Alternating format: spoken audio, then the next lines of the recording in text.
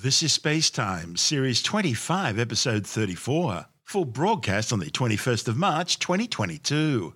Coming up on Space Time, how our galaxy, the Milky Way, is being changed by a supermassive black hole, the world's most powerful rocket rolls out onto the launch pad, and the James Webb Space Telescope obtains its first deep sky image.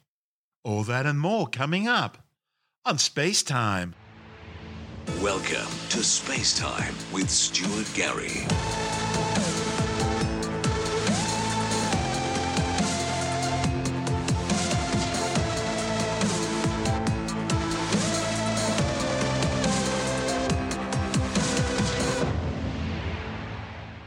A new study has shown how giant bubbles stretching some 36,000 light years above and below the Milky Way's galactic center are being produced by a feeding supermassive black hole.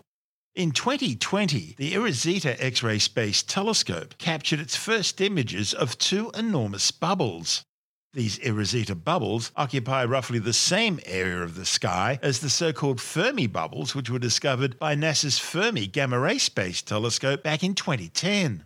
Now, a new study reported in the journal Nature Astronomy suggests that these bubbles are all the result of jets of activity from Sagittarius A star, the supermassive black hole at the center of the galaxy. The study shows how the jets began spewing out material about 2.6 million years ago, and that the activity lasted for some 100,000 years. The results suggest that both the Rosetta and Fermi bubbles, together with a microwave fog or haze of charged particles roughly at the center of the galaxy, were all formed at the same time by the same jet of energy from the galaxy's central supermassive black hole as it was feeding. One of the study's authors, Mateusz Ruskowski, says the findings provide important aids to understanding how black holes interact with the galaxies they reside in. There are two competing models to explain these bubbles. The first suggests that the outflow is being driven by a nuclear starburst in which a star explodes as a supernova and expels material. The second model, which the team's findings support, suggests that these outflows are driven by energy being blown out of the black hole's accretion disk as material is crushed and ripped apart. Instead of passing beyond the event horizon, a sort of mathematical point of no return, below which nothing, not even light, can escape, this material is thrown back out into space by powerful magnetic field lines. These magnetic forces focus the material into two beams, shooting out perpendicular to the accretion disk.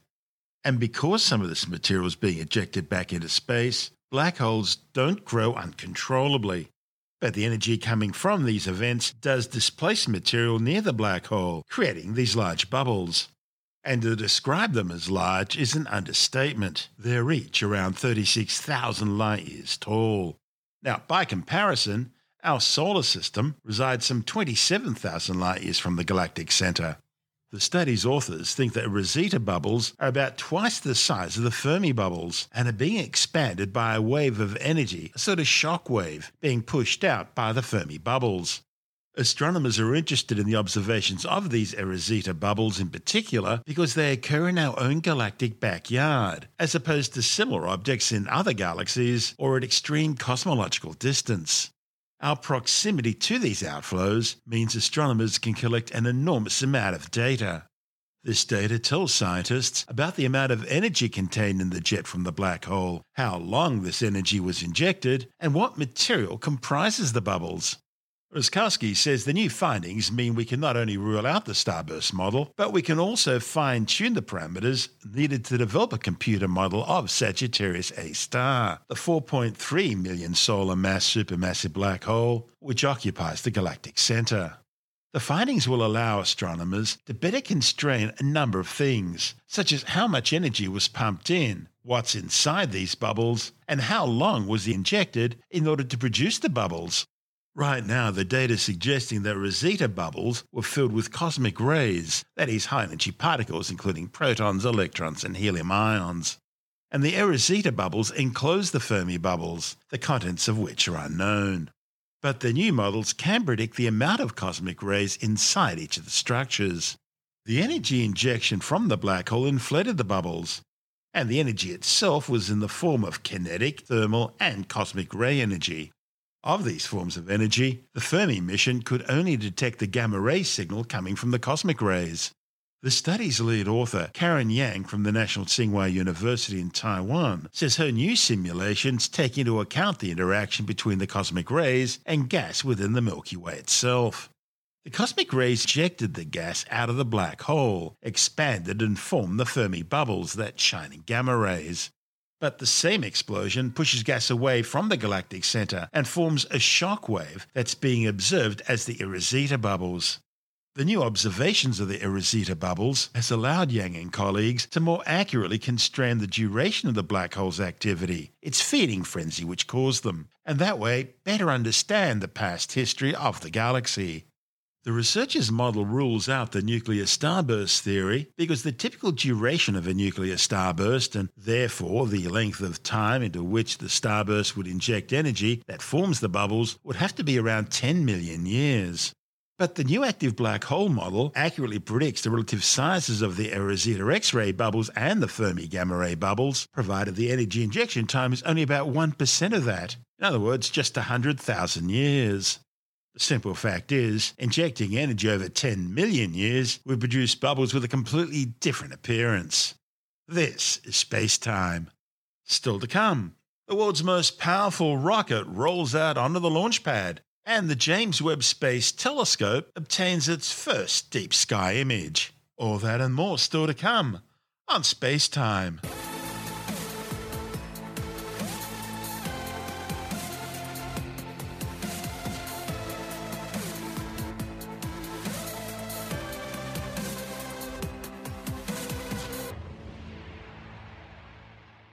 Well, after years of delays, the world's biggest and most powerful rocket, NASA's new Space Launch System, or SLS, has finally rolled out of the historic Vehicle Assembly Building at the Kennedy Space Center and undertaken the 11-hour, 6.5-kilometer journey to Space Launch Complex 39B at the Cape Canaveral Space Force Base in Florida.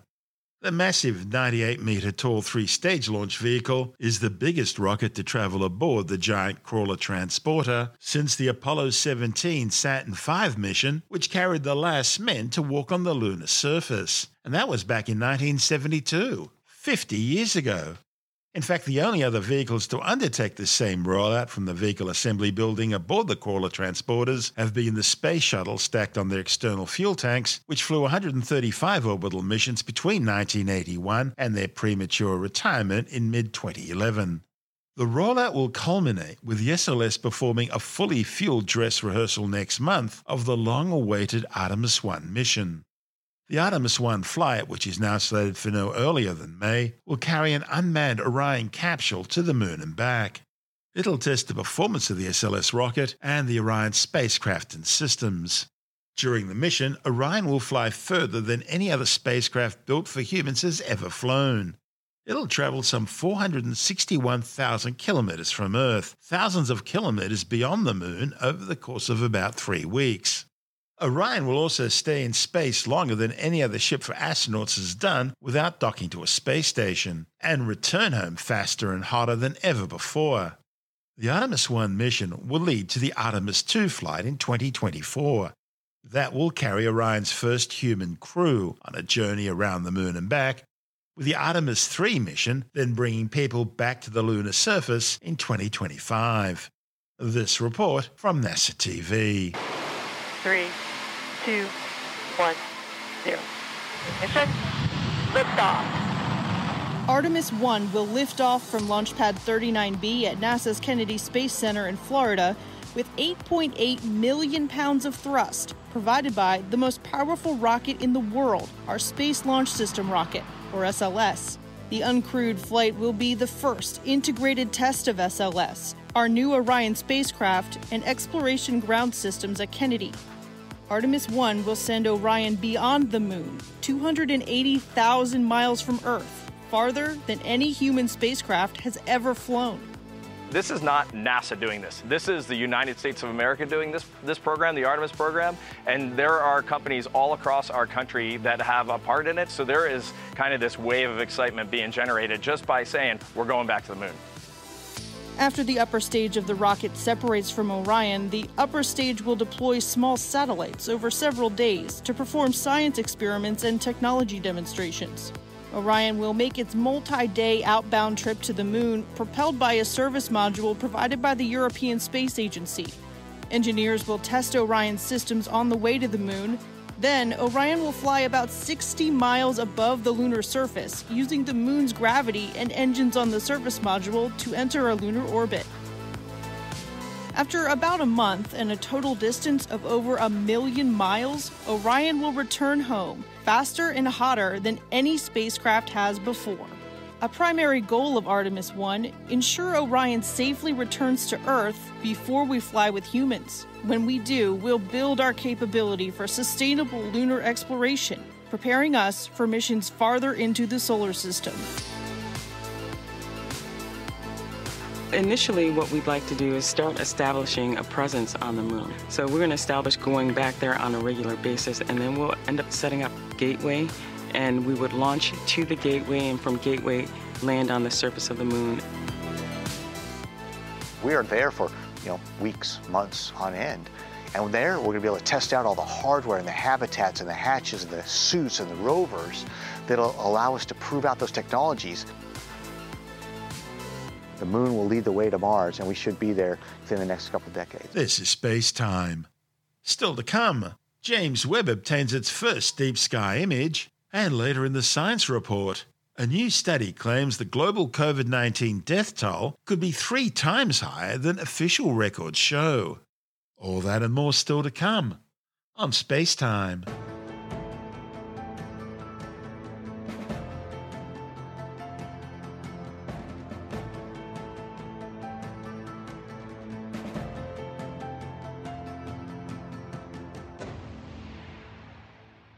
NASA says the optical performance of its new James Webb Space Telescope has not only met but exceeded the science parameters the observatory was built to achieve.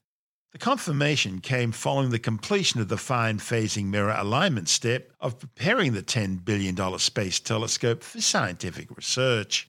The team found no critical issues and no measurable contamination or blockages to James Webb's optical path. With the fine phasing stage of the telescope's alignment now complete, it means mission managers have now fully aligned James Webb's primary imager, that's the near-infrared camera, to the observatory's mirrors. And the image produced, which you'll find on our Tumblr blog, is absolutely stunning. While the purpose of Webb's latest image was to focus on a bright star and then evaluate the alignment progress, Webb's optics are so sensitive that galaxies and other stars in the background could clearly be seen. The image released to the public was given a red color palette in order to optimize visual contrast. Interesting point, both Hubble and James Webb actually record light in black and white. They then use a series of filters to allow specific wavelengths of color through. The filtered images are individually colored by scientists and image processors, then combined into a final full image. The colors in space telescope imagery sometimes are designed to recreate the way our eyes see color. Other times, they're selected to highlight interesting features of an object, such as different elements in a nebula. NASA started the alignment process with James Webb months ago, with just 18 scattered dots and 18 reflections of the same star, one for each of Webb's 18 hexagonal beryllium primary mirror segments. The star chosen was HD 84406, a bright isolated star in the constellation Ursa Major. The dots were then rearranged, stacked and finally fine-tuned by making small adjustments to the motors at the back of each mirror. This process will continue towards the ultimate goal of having James Webb undertake its first science images towards the middle of the year. Over the next 6 weeks, mission managers will proceed through the remaining alignment steps before final science instrument preparations.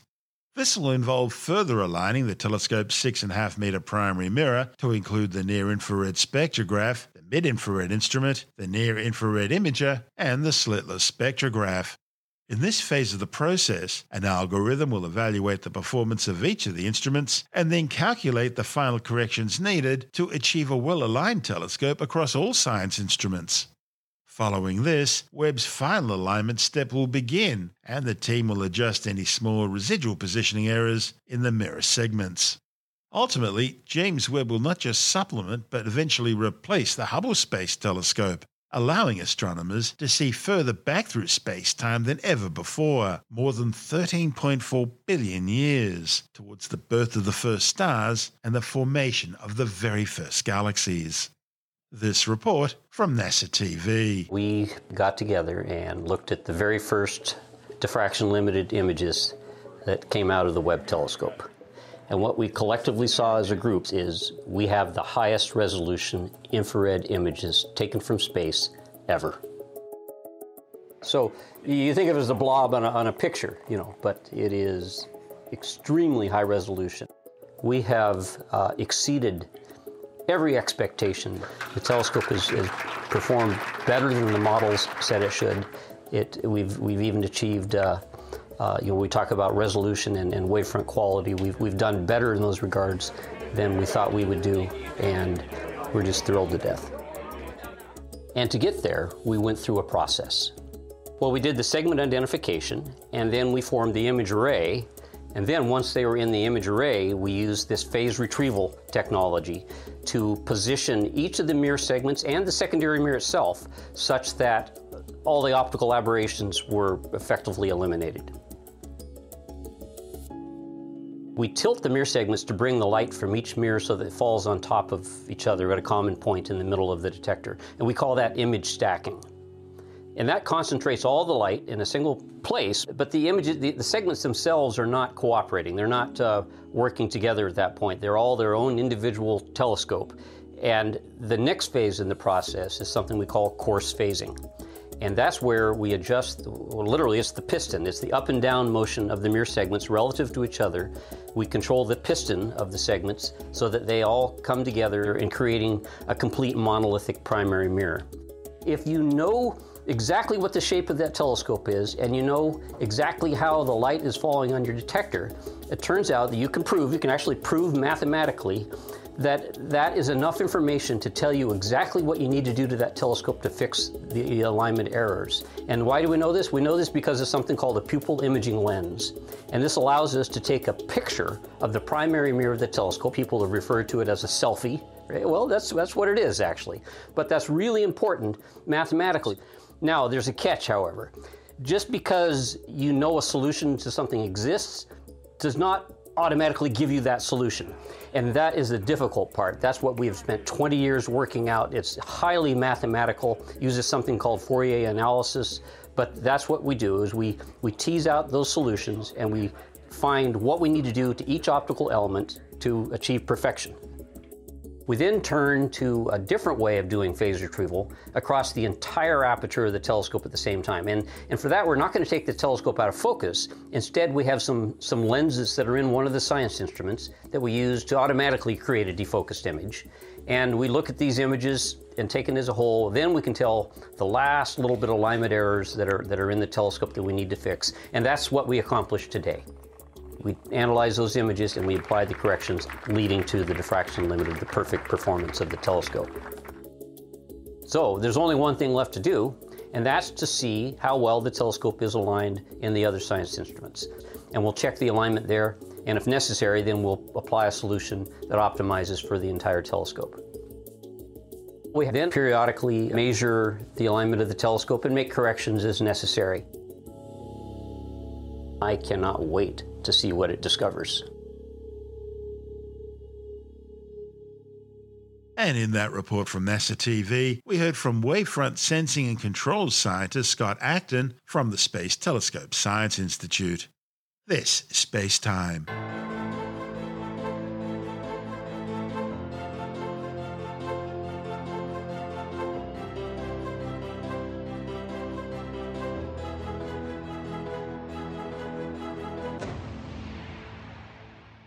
And time now to take a brief look at some of the other stories making news in science this week with a science report. A new study claims that global COVID-19 deaths may be as much as 3 times higher than official records. The findings, reported in the Lancet Medical Journal, claim some 18.2 million people may have now died as a result of the pandemic during its first 2 years. While the official COVID-19 death toll was 5.9 million from the start of 2020 till the end of 2021, and now stands at just over 6 million since the virus first escaped from Wuhan, China, scientists compiled excess death statistics from around the world. That is, deaths that were unexpected compared to average death tolls before the pandemic. Using modelling to plug gaps in the data, the researchers estimate excess deaths of 18.2 million people, with the highest death rates occurring in Latin America, Eastern Europe, and southern sub-Saharan Africa. Australia, they say, is one of just a handful of countries that appear to have had slightly fewer deaths than usual over the past 2 years, with 38 fewer deaths per 100,000 people before the end of 2021. Sea ice around Antarctica has now shrunk to a new record low level.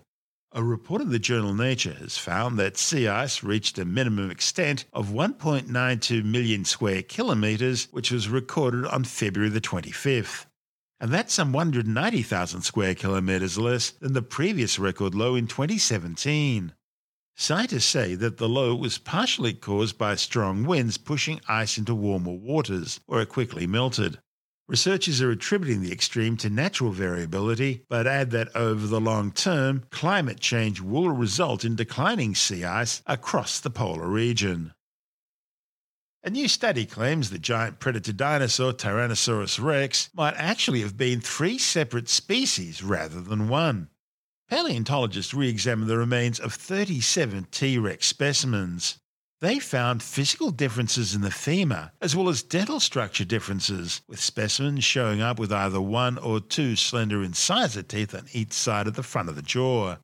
A report in the journal Nature Evolutionary Biology claims that the reanalysis suggests that the mighty tyrant lizard king should actually be recategorized into 3 distinct species. The large carnivorous theropod, which roamed the Earth some 66 million years ago, could reach lengths of 12.4 metres, more than 40 feet, and weigh as much as 14 tons. The researchers suggest that the larger specimens should now be reattributed to a new species which they're calling Tyrannosaurus imperator, the tyrant lizard emperor, and the smaller, more slender specimens should be reattributed to a different species which they're calling Tyrannosaurus regina, or the tyrant lizard queen. However, paleontologists acknowledge that they can't rule out that these differences in the bones could simply be due to extreme individual differences or a typical sexual dimorphism rather than separate species. A new report by the CIA claims Havana syndrome is nothing more than anxiety, mass suggestion, and normal medical conditions that can happen to anyone. The syndrome describes a set of medical symptoms experienced by United States and Canadian embassy staff in Cuba and later in China between 2016 and 2018. Victims typically reported first hearing strange, grating noises that seemed to be coming from just one specific direction.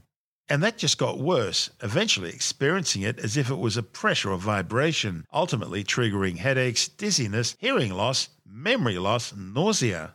Subsequent medical examinations of victims showed they had injuries which were consistent with concussion. Now, follow-up investigations, including discovery of recordings undertaken during these events, picked up unusual infrasound waves. Infrasound involves sounds lower than 20 Hz, which are inaudible to humans. The incident sparked speculation that these were in fact attacks targeting diplomats using some kind of new acoustic weapon. However, even at the start, there were others claiming it's nothing more than some sort of mass hysteria illness, or possibly exposure to neurotoxins from earlier fumigation works, feedback from faulty secret listening devices planted by enemy operatives, or even the chirp of either the Indies short-tailed cricket or the Jamaican field cricket. And the thing could have been dismissed there. But where this all gets interesting is that Russia had previously undertaken acoustic attacks against the United States Embassy in Moscow. The problem is those incidents involve pulsed radiofrequency microwave radiation, which is ultrasound, not infrasound, and involve frequencies over 20,000 Hz, which are inaudible to humans. But it doesn't end there. Recently, the Chinese Academy of Sciences confirmed that the People's Liberation Army are deploying new sonic guns that use focused infrasound waves designed to cause extreme discomfort and physical distress to people by generating vibrations in the eardrums, eyeballs, stomach, liver, and brain. Infrasound's effects on the human inner ear includes vertigo, balance, intolerable sensations, incapacitation, disorientation, nausea, vomiting, bowel spasms, and resonances in inner organs such as the heart. And don't just think of it all as something that happens overseas. Last month, Australian Capital Territory Police were accused of deploying sonic weapons known as long-range acoustic devices against anti-mandate protesters in Canberra. Police claim they were only being used to broadcast messages and alarms at high volumes. However, the problem is their use for this function is negated, as patrol cars are already equipped with public address systems and whaler, hee-haw and yelp sirens, which therefore raises concerns about the honesty of the police. Protesters following the rally reported feeling nauseous and sick from the effects of sonic weapons. It's also claimed that New South Wales Police deployed similar weapons during the Black Lives Matter protest in Sydney in 2020. As to our original CIA report, well, it claims that most of the 1,000 or so Havana syndrome cases it's looked at have normal environmental explanations and include undiagnosed medical conditions and stress, not the result of an international campaign by Russia or some other foreign power. Tim Mendham from Australian Skeptics says the CIA is continuing to investigate about 24 cases that are still unexplained. But he stresses that shouldn't be taken as suggested there's some sinister plot against American diplomats and intelligence officers. A number of years ago, that a lot of the workers in an American embassy in Havana, appropriately being Havana syndrome, suddenly came down feeling very ill. Various symptoms, headaches, dizziness. Some of them, people sort of getting quite seriously ill. Some of them saying they can never work again because of the impact of goodness knows what. And a lot of people were suggesting it was a microwave weapon being used from the Russian embassy or some other embassy aiming it towards the Americans to put them off. Now, these were a lot of people, not just one or two. Someone said it's up to 1,000. I don't know how many people are in this American embassy in Cuba, but never mind. They were anxious. What this report in a particular psychology thing was that it's a psychogenic syndrome, that it does manifest itself physically, right? But some of those physical things are a bit susceptible to psychosomatic explanations: headaches, nausea, dizziness, fatigue, difficulty concentrating, disorientation, forgetfulness, confusion, tinnitus, insomnia, head pressure, and ear pain. Now, they are pretty subjective, most of them, complaints. There was initial investigations by psychologists and things who suggested that these complaints are pretty common, that most of us would have had them at one time or another, perhaps all the time. But the CIA then followed up, with a CIA being interested in such things, followed up and found much the same thing. He said they say it's not hoaxing, it's not that these people are sort of weird and sort of different. They say that these are common elements of probably, we wouldn't say mass hysteria, but certainly in groups of people they encourage each other to have, unconsciously or whatever, to have symptoms of concern. If a group starts being anxious and worried and claiming of headaches, a lot of other people would do the same thing. It happens a lot in schools, quite frankly, where you get one group of people starts getting a illness of some sort and the rest follow suit. It happens with UFO reports, it happens with ghosts, it happens with all sorts of things. Now, I'm not going to call it mass hysteria, but it's certainly sort of mass illness and mass neurosis or something like that. But they're saying it's real physical manifestations, but I would suggest that these physical manifestations are very prone to subjective manifestation. And we call that a psychogenic, is a physical condition caused by a mental situation. But anyway, they were blaming microwaves on it. And, people have been blaming these things for a while. Microwaves, people have been suggesting at recent anti-vaccination protests in Canberra, a group of people saying they were getting headaches and that sort of stuff. And they were blaming police using long-range acoustic devices, LRAD, to actually sort of affect their brains with subsonic sounds to sort of disorientate their atoms, etc. LRAD exists. It's a real thing. It's normally used as a loud hailer as much as anything, but also to put out loud screeching noises, to put out not quite as much fun as what they were using in the New Zealand Parliament, where they were playing Barry Manilow. Or also in Havana, I think it was, when they got rid of, who was it, the cocaine warlord leader who was hiding out in one building. They kept playing AC/DC till he couldn't stand it anymore. But these LRAD things, hear them doing it, right? Whether it's a loud hailer, obviously that's someone just yelling at you, or loud screeching noises, you can hear them. The suggestion that there's subsonic or sort of, infrasound, as some people have described it, is dodgy, and the Havana syndrome was apparently like that because no one could hear a sound. China have started using focused energy weapons against Indian forces on their joint border in the Himalayas. So how do they work? They literally started cooking your molecules from the inside. So you sort of became very uncomfortable very quickly and moved away. Okay, well, that's what some people are saying the L rate is, directed energy. Yeah. So whether it's a subsonic thing or something you could hear, I don't know. I'm trying to think. I didn't know that about China, I must admit. Yeah, So. yeah, that was a professor who was one of the Beijing mouthpieces. Well, the thing is they're suggesting is that there's nothing there at all, and meanwhile they're experimenting on it. Well, they probably are. They're probably testing it themselves. America, the CIA will experiment on everything, as is their want, just in case something works out. That's Tim Mendham from Australian Skeptics.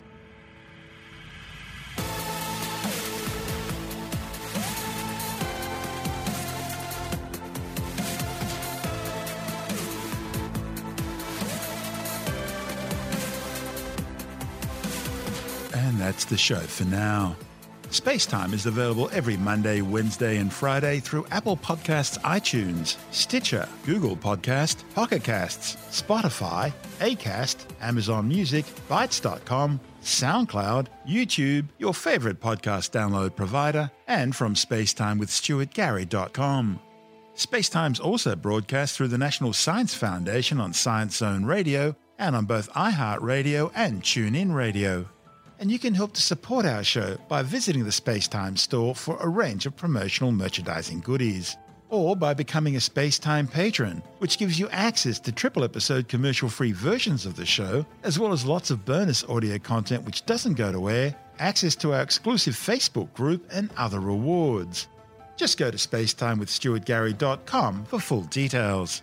And if you want more space time, please check out our blog, where you'll find all the stuff we couldn't fit in the show, as well as heaps of images, news stories, loads of videos, and things on the web I find interesting or amusing. Just go to spacetimewithstuartgary.tumblr.com. That's all one word, and that's Tumblr without the E. You can also follow us through @StuartGary on Twitter, @SpaceTimeWithStuartGary on Instagram, through our Spacetime YouTube channel, and on Facebook, just go to facebook.com/Spacetime with Stuart Gary. And Spacetime is brought to you in collaboration with Australian Sky and Telescope magazine, your window on the universe. You've been listening to Spacetime with Stuart Gary. This has been another quality podcast production from Bytes.com.